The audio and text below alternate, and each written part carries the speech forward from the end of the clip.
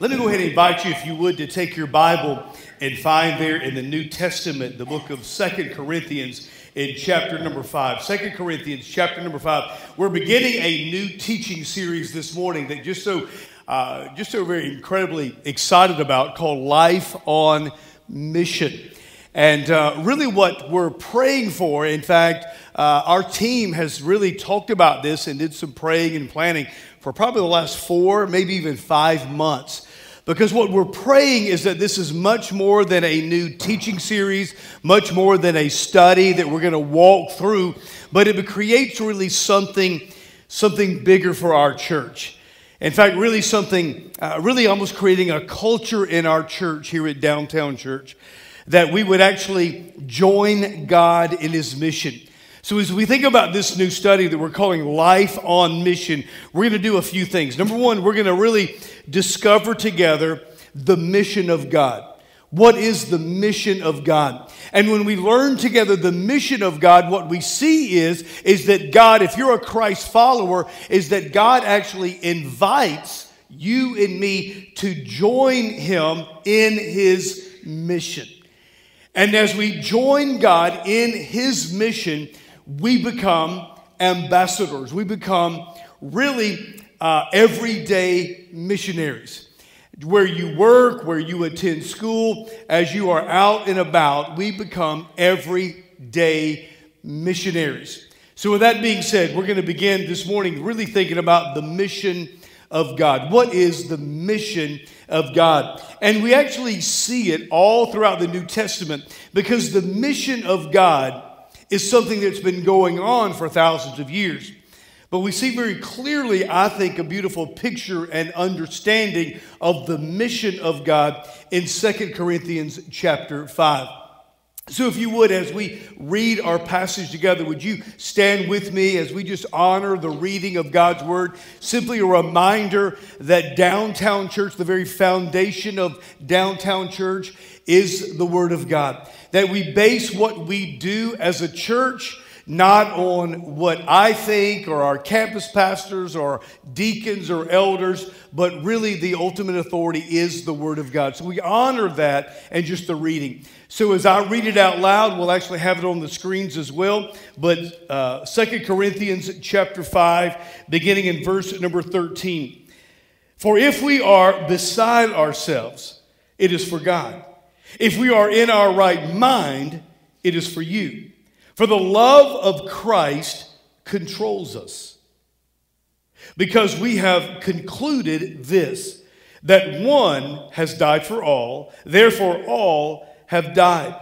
And He died for all, that those who live might no longer live for themselves, but for Him who for their sake died and was raised. And from now on, therefore, we regard no one according to the flesh. Even though we once regarded Christ according to the flesh, we regard Him thus no longer. Therefore, if anyone is in Christ, he is a new creation. The old has passed, and behold, the new has come. And all this is from God, who through Christ reconciled us to Himself and gave us, here it is, the ministry of reconciliation. You may want to underline that phrase, the ministry of reconciliation. That is, in Christ, God was reconciling the world to Himself, not counting their trespasses against them, and entrusting to us, here it is, the message of reconciliation. Therefore, we are ambassadors for Christ, God making His appeal through us. We implore you on behalf of Christ, be reconciled to God. For our sake, He made Him to be sin, who knew no sin, so that in Him we might become the righteousness of God. May God bless the reading of His Word. You may be seated. Again, as I try to encourage you every time we gather, take a pencil, a pen, something you can write with as we think this morning about living a life on mission, joining God in His mission. What is that? What is the mission of God? the mission of God, we're told here, is the ministry of reconciliation. That's the reason I ask you to underline that phrase. The mission of God is simply this: the ministry of reconciliation. The mission of God is to redeem and reconcile people to himself. That really is the mission of God. It is to redeem and reconcile people to himself. You may want to actually write that in the margin of your Bible. That is the mission of God. The mission of God is to redeem and reconcile people to himself. He began the mission thousands of years ago. Ultimately, 2,000 years ago, he sent his son to do what? To redeem and reconcile people to himself. And the beautiful thing about this ministry of reconciliation is that he actually invites me and you to join him in the mission of reconciliation. Reconciliation, as you kind of underline or circle that word throughout that passage in 2 Corinthians chapter 5, the word reconciliation, it has to do with a change of relationship. It's when two people who are enemies and they are reconciled. In other words, they become best friends. They move from hate to love. So the ministry of reconciliation is a ministry or is a reconciliation between sinful man and a holy God. And so what I want you to understand or think about is this: when we involve ourselves, when we engage in his mission, we glorify God. We glorify God when we engage in his mission, the ministry of reconciliation.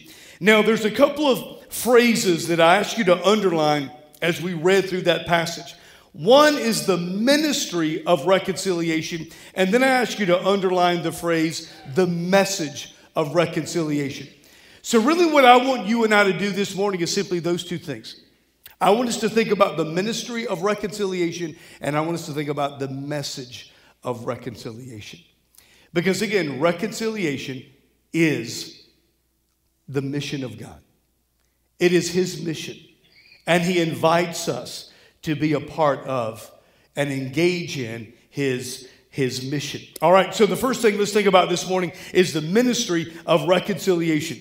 As we consider the ministry of reconciliation, what I want you to understand is this, is that we are compelled by his love. We are compelled to engage in the ministry of reconciliation by the love of Christ. That's really what he is referring to in verses 13 through 15. So let's just kind of look at that again. Let's think about it in terms of you and I being compelled by his love. For if we are beside ourselves, it is for God. If we are in our right mind, it is for you. For the love of Christ controls us, because we have concluded that the one who died for all, therefore all have died. And he died for all, that those who live might no longer live for themselves, but for him who for their sake died and was raised. So look at verse number 14, if you would, very quickly. The first part of verse number 14 says, for the love of Christ controls us. That word controls means to motivate. It means to compel. What the Apostle Paul is saying is that when you fully understand the great love of Christ, it motivates you. It compels you to be a part of or to join God in the mission. Love compels. True love motivates. When I met Kathy over 30 years ago, one of the things that I even shared with my two sons is one of the things that I remember about our love, my love for Kathy and Kathy's love for me, is that I was motivated to be a better man. I was motivated to be a better person, to work harder, to really, because I knew her relationship with Christ and her love for me and my love for her motivated me to be a stronger Christian, to not just be a better man and a hardworking man, but to be a better Christian. Think about a loving family. When children know that they are loved by their parents, it compels them, it motivates them to obey and to respect their parents ultimately. And so what I'm saying to you this morning with regard to our relationship with Christ, that if you are in Christ, He has loved you exponentially more than your earthly family, more than you can actually understand. There's nothing that separates us from the love of Christ. As a matter of fact, what Paul is saying is that Paul says when you begin to grasp the love of Christ, it motivates you, it compels you to want to join Him in His mission of reconciliation. It compels you. When you understand the love of Christ, even it's a beautiful morning, but it's a cold morning. But when the alarm goes off, and if you consider for a moment His great love for you, you are motivated, you are compelled to come to church, to sing songs of worship and praise, and to study His Word. Why is it? It's because you're compelled by love. When the pastor says, listen, we're going to own this building at the end of this year. And at the end of this year, when we own this building, well, us and the bank, amen? But when we own this building, guess what we can do? We can set up these chairs and we can leave them. But until that time, we have to set up chairs. We've got to take them down. We've got to set up the nursery. We've got to set up the children's church area. We've got to set up the youth room, the cafe. We have to do that.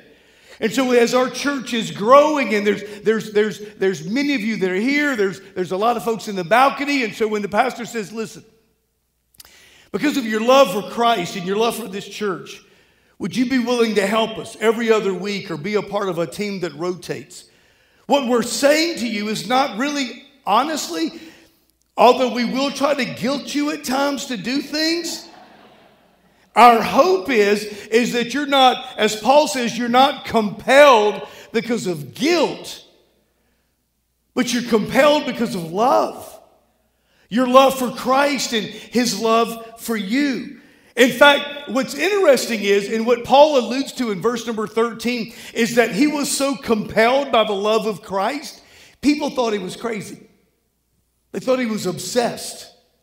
That's the reason in verse number 13, this is the reason why he says, for if we are beside ourselves, and if we're in our right mind, in other words, listen, we are in our right minds. I know that I've been accused of being obsessive and crazy. It's just simply that I am under the control. I am compelled by the love of Christ. How much has Christ loved us? Because we've concluded this, that one has died for all, therefore all has died. Look at verse number 14. It's a very interesting phrase, isn't it? For the love of Christ compels us.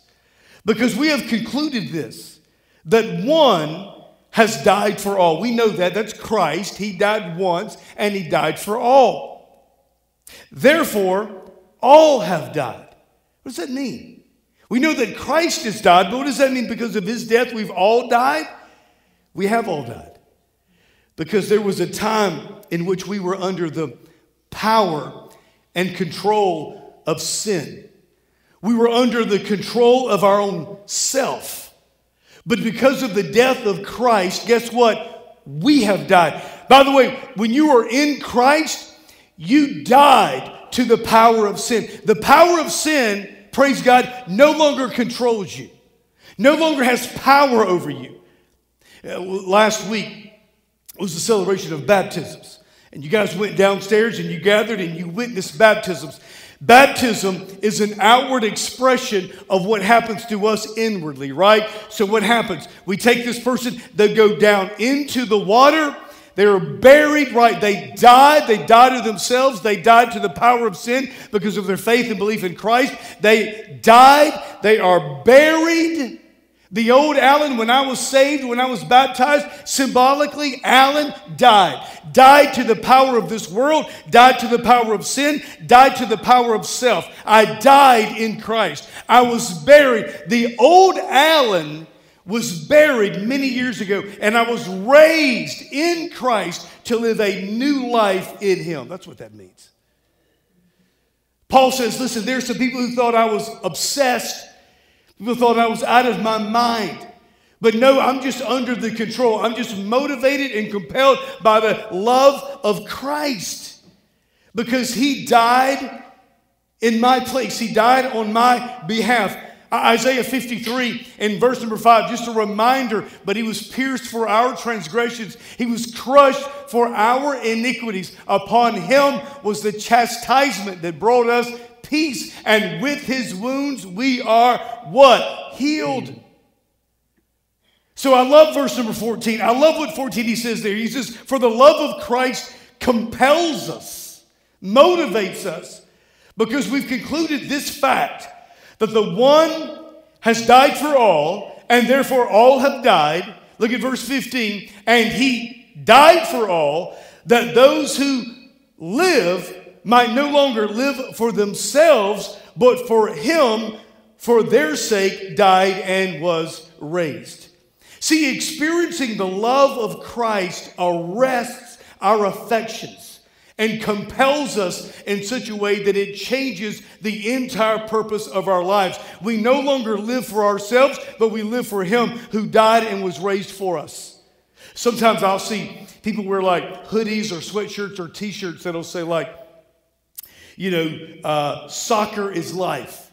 Cheerleading is life. Dance is life. Football is life. Hunting is life. I see those shirts and I see those things and I think, if that's what your life is all about, you're going to be disappointed. If you put all of your hope in a sport, it's going to fail you. But if you put your hope in Christ, the one who died for you, and making Christ the greatest priority in life, and you'll never be disappointed. Charles Spurgeon, the great preacher, put it this way: if God calls you to be a missionary, don't stoop to be a king. His love compels us, right? It compels us. He says later, and we looked at this, the love of Christ compels us to be his ambassadors, to represent him to this world, joining him in his mission of reconciliation with the message of reconciliation. So what I want you to understand about this message of reconciliation, the reason Downtown Church is here is to communicate the message of reconciliation to downtown Mobile and ultimately to the world. God is on mission. His mission is redeeming and reconciling people to himself. And guess what he does? He invites us to join him and be a part of it. Paul says we're ambassadors. So the love of Christ should compel us to join him in the mission, the ministry. The love of Christ not only compels us, but here's the beautiful thing about the love of Christ. It absolutely changes us. It changes us. It changes who we are. It changes our worldview. It changes how we treat people. It changes our own values and our own behavior. It changes us. That's what he means by beginning in verse number 16. Here's what he says. From now on, therefore, we regard no one according to the flesh. Even though we once regarded Christ according to the flesh, we regard him thus no longer. Therefore, if anyone is in Christ, he is a new creation. The old has passed away. Behold, the new has come. And all this is from God, who through Christ reconciled us to himself and gave us the ministry of reconciliation. So knowing the love of Christ transforms us. First of all, in what he says here in verse number 16, it transforms our worldview. In other words, the love of Christ changes. Watch this, look up here. It changes how we see people, how we view people. Look at verse number 16 again. Verse number 16, from now on, therefore, we regard no one according to the flesh. The NIV really kind of explains it or gives a little bit of clarity. So from now on, we regard no one from a worldly point of view. Think about our world today. Think about how we see people today. I am a white Anglo-Saxon middle-class male. Maybe you're a part of a particular political party. Maybe you drive a certain kind of car, you dress a certain kind of way, and that's how the world will see you. That's how the world will evaluate you based on those standards. Because those are the things that we can touch and see in the here and now.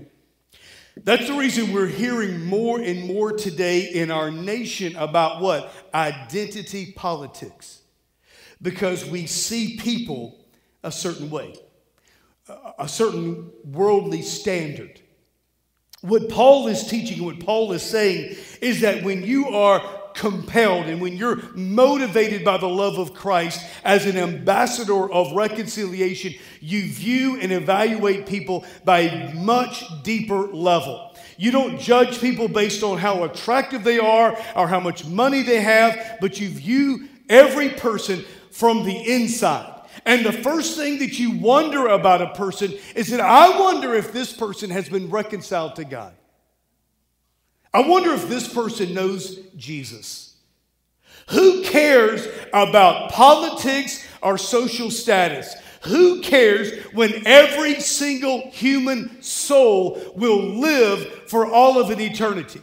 Every single soul will face the judgment seat of God. Every single human soul will one day meet God. That's what matters. So there's almost this thing that you and I have to pray as we're compelled by the love of Christ, is that the worldly part of who we are, the fleshly part of who we are, is that when we see a person, the first thing that we may summarize is how they dress, how they look, what they're driving. When the first thing that we ask, Lord, God, help me to be so compelled and motivated by your message and your ministry of reconciliation. So when I see that person, the first thing that I wonder about is their soul. Are they reconciled with God? Because their soul is eternal. What they wear, where they live, what they drive is temporary. Their soul is eternal. There's only two kinds of people in this world: the saints and the ain'ts, the lost and the found, enemies of God who are still enemies, and enemies whom God has reconciled to himself. When you are compelled by the love of Christ, it changes your worldview. It changes how you see people. But can I tell you this more importantly, or maybe just as important? It's not just how you see people, but watch this, how you treat people. It doesn't matter where I've lived, in Texas or in Dallas or Atlanta, Georgia, or Jacksonville, Florida, Mobile, Alabama. This is very interesting. How people treat people. How supposedly Christians treat people. Especially, or maybe it's been interesting for me as I've observed, especially or maybe at a restaurant where I see it. The servers. There are some of you who have served, and you dread Sundays because the stingiest folks who leave no tips at all or very little are those church folks that come in after church. I hear that. I've heard that for years and years and years. It's interesting when I'm out with people and I see how they treat the wait staff. And I want to remind them, and I want to remind you, they just saw you pray at the table. So they know that you're calling yourself a Christian. And they're watching how you act and how you respond.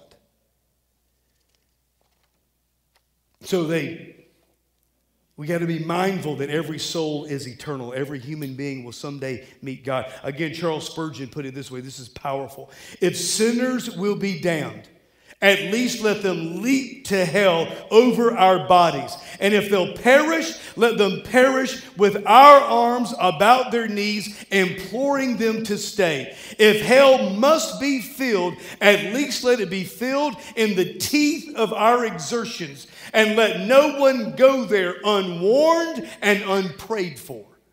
It's strong, it's powerful.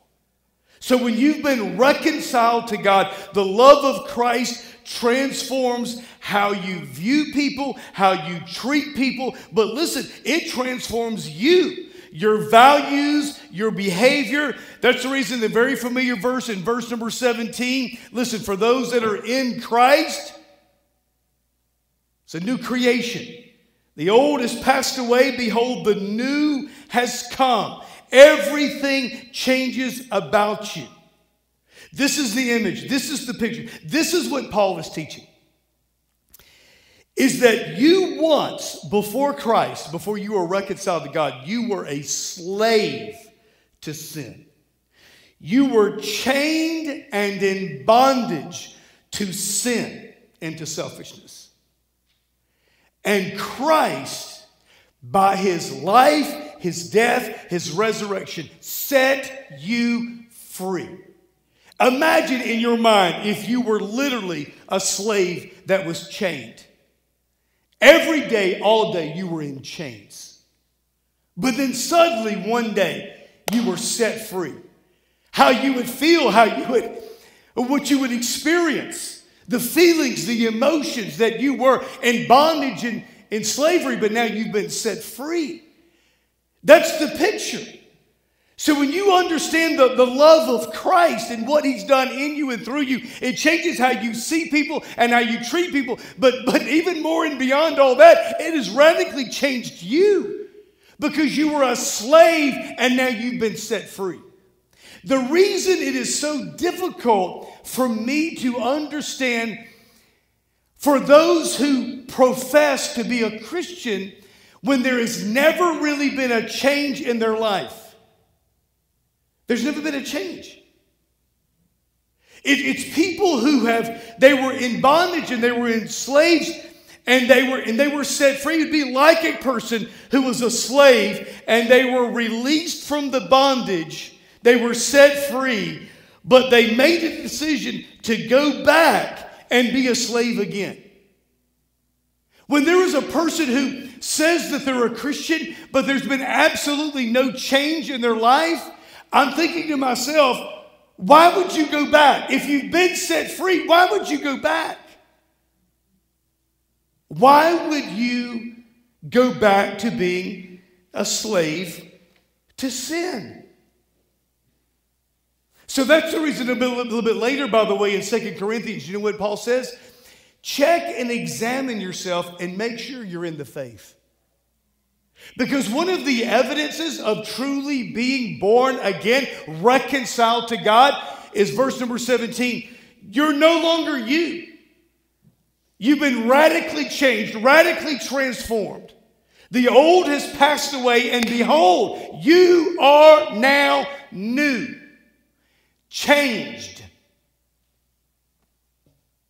That, by the way, is the message of reconciliation, the ministry of reconciliation. Let's just finish up our study this morning and think about the message. Because what I need you to understand this morning is that the message of reconciliation is a very specific message. It's a very specific message. What is the specific message? He actually tells us in verses 18 through 21. Beginning in verse number 18, it says this, and all this is from God, who through Christ reconciled us to himself and gave us the ministry of reconciliation. That is, in Christ, God was reconciling the world to himself, not counting those trespasses against them, and entrusting to us the message of reconciliation. Therefore, we are ambassadors for Christ. God making his appeal through us, we implore you on behalf of Christ, be reconciled to God. And for our sake, he made him to be sin, who knew no sin, so that in him we might become the righteousness of God. So there's a specific message. If you and I, watch this, let's catch up. Here's the mission of God. The mission of God is reconciling and redeeming people to himself. He invites us to join him in his mission, this ministry of reconciliation. If we're going to engage, if we're going to be ambassadors and partners with God in this mission, then we have to know what the message is and we have to deliver it. The message of reconciliation, stay with me, the message of reconciliation is very, very specific. Let me tell you what it's not. Look up here. It is not, God loves you and has a wonderful plan for your life. That's good, and it's true, but that's not the gospel. The gospel is not, ask Jesus to come into your heart and you'll go to heaven one day. That is not the gospel. We've talked about this before if you've been here any length of time. The word gospel means what? Good news. Here's what we know about good news. The message of reconciliation is filled with hope and joy, but it's an offensive message. In order to recognize that the good news is good, you need to first know how bad the bad news is. Here's the bad news. The bad news is this. Apart from Christ, you are an enemy of God. See, here's what I've discovered in my life. When I share the good news of the gospel, people do not mind hearing, and they're really not offended when you say, Jesus is the Son of God, Jesus died on the cross for your sins, 3 days later rose again. That doesn't offend people. In America, that doesn't offend people, that you believe in Jesus. In fact, the majority of Americans say they believe in Jesus as well. Let me tell you where it gets a little sticky, is when you say to the person, without Christ, apart from Christ, you are an enemy of God. I'm not an enemy of God. I love God. I believe in God. I believe in God. But apart from Christ, if you are still in your sin and your selfishness, you are actually an enemy of God. You say, Alan, that is a strong language. Write this in your notes. Romans chapter 5, verse number 1. Verse 10. For if while we were enemies, we were reconciled to God by the death of his Son. Now that we are reconciled, shall we be saved by his life. Apart from Christ, in your sin, you are an enemy of God. That's the bad news. That's the bad news. The good news is the specific message of reconciliation. Verse number 20. Therefore, we are ambassadors for Christ. Verse number 20. God making his appeal through us. We implore you on behalf of Christ, be reconciled to God. See, before you can really understand how good the good news is, you've got to understand how bad the bad news is. And the bad news is you are an enemy to God. But here's the good news. You can be reconciled to God. Here's what I want us to do. We're going to take just a minute. We're going to take our last 3 minutes, and we're going to look at the specific message. Because or maybe answer this question. How are we reconciled? Verse number 21. Verse number 21. We're going to put it on the screen. Watch this. For our sake, he made him to be sin who knew no sin, so that in him we might become the righteousness of God. Let's keep that on the screen. Let's just kind of walk through it. This, by the way, this is the specific message. After you tell them the bad news, you're an enemy of God. This is the good news. This is what makes the good news so good. For our sake, on our behalf, for your behalf, he, that is God, made him, that is Jesus, to be sin. This is what the picture is. Keep this on the screen. This is the picture. God took his Son and poured out his wrath on his Son for your behalf. He took all of the sin that had ever been committed and all of the sin that ever would be committed and all of that punishment, because God is a holy God. He took all of that sin and he poured out his wrath on his Son so that Jesus would take the wrath of God and not you. You said, really? The wrath of God? Absolutely, the wrath of God. The wrath of God. The book of Romans actually talks about this wrath. the wrath of God. Romans chapter 1, verse number 18, for the wrath of God is revealed from heaven, talking about what was poured out on Jesus. Let's go back to that, 2 Corinthians chapter 5, verse number 21. For our sake, for your behalf, he made him to become sin, to take the wrath of God, he who knew no sin, so that in him we might become the righteousness of God. Jesus, God's dear son. Now picture this. Many of you here have children. Imagine taking your child and you driving nails in their little hands and their little feet. I can't even imagine that. But that's what God did. God poured out his wrath on his son, the one who knew no sin, had never sinned, tempted in every way, but never sinned.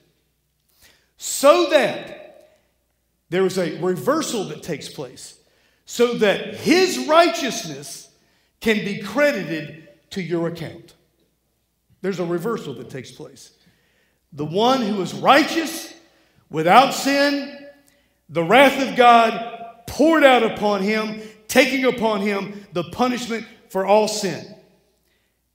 And his righteousness is credited to your account, so that when he sees your account, there is no sin, there is no wrath, but the righteousness of God. That is the message of reconciliation. There's some bad in the bad news, but there's some really good in the good news. That's the message of reconciliation. And here's the beautiful part. God invites us.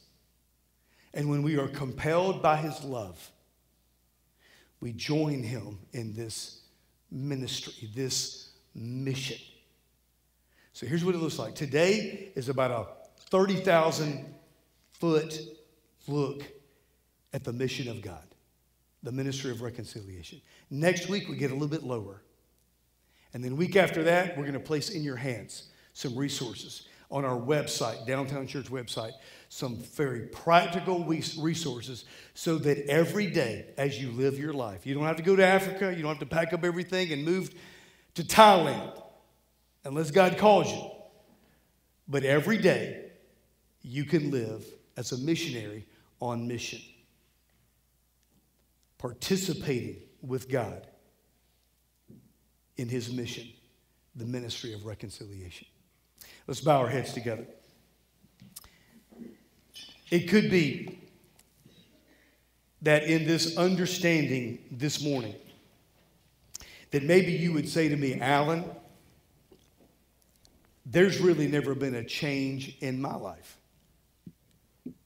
2 Corinthians says, Paul says, examine yourself and see if you're in the faith. Because there are so many who say they believe, but there's never really been a change. The old has never really passed away, and the new has never become a reality.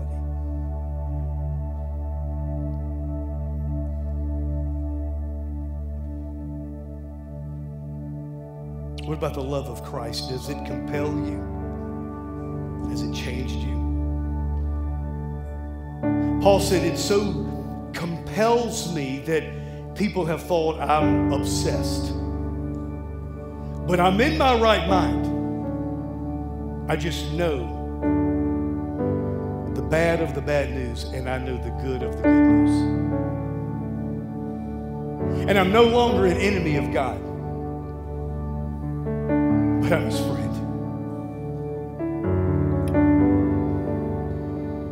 And his love for me, it has changed me. The invitation is two-part this morning. It's for us to examine ourselves and see if we're in the faith. Have you been reconciled to God? Number two, would you begin praying now about joining God in his mission of redeeming and reconciling people to himself?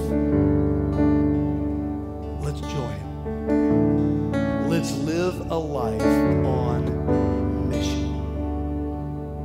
Stand with me as I pray. Heavenly Father, in these next moments, God, I pray that you find us obedient to your word. For these here this morning that, God, perhaps they believe in God, they believe in Jesus, but they've never been reconciled. There's never truly been a change in their life. They've never really been set free. Today, they would choose. They would choose you. Lord, I pray for those in this room who need to partner with you in the ministry of reconciliation, to be an ambassador. Let us live on mission. I pray that this altar, Lord, would be, and this room would be filled with prayers being lifted up on behalf of others. And for those who need to be reconciled, would take a step of courage and come to this pastor and come to faith in Christ. God, thank you for what you've done and what you're going to do. In Jesus' name, amen. Let's worship.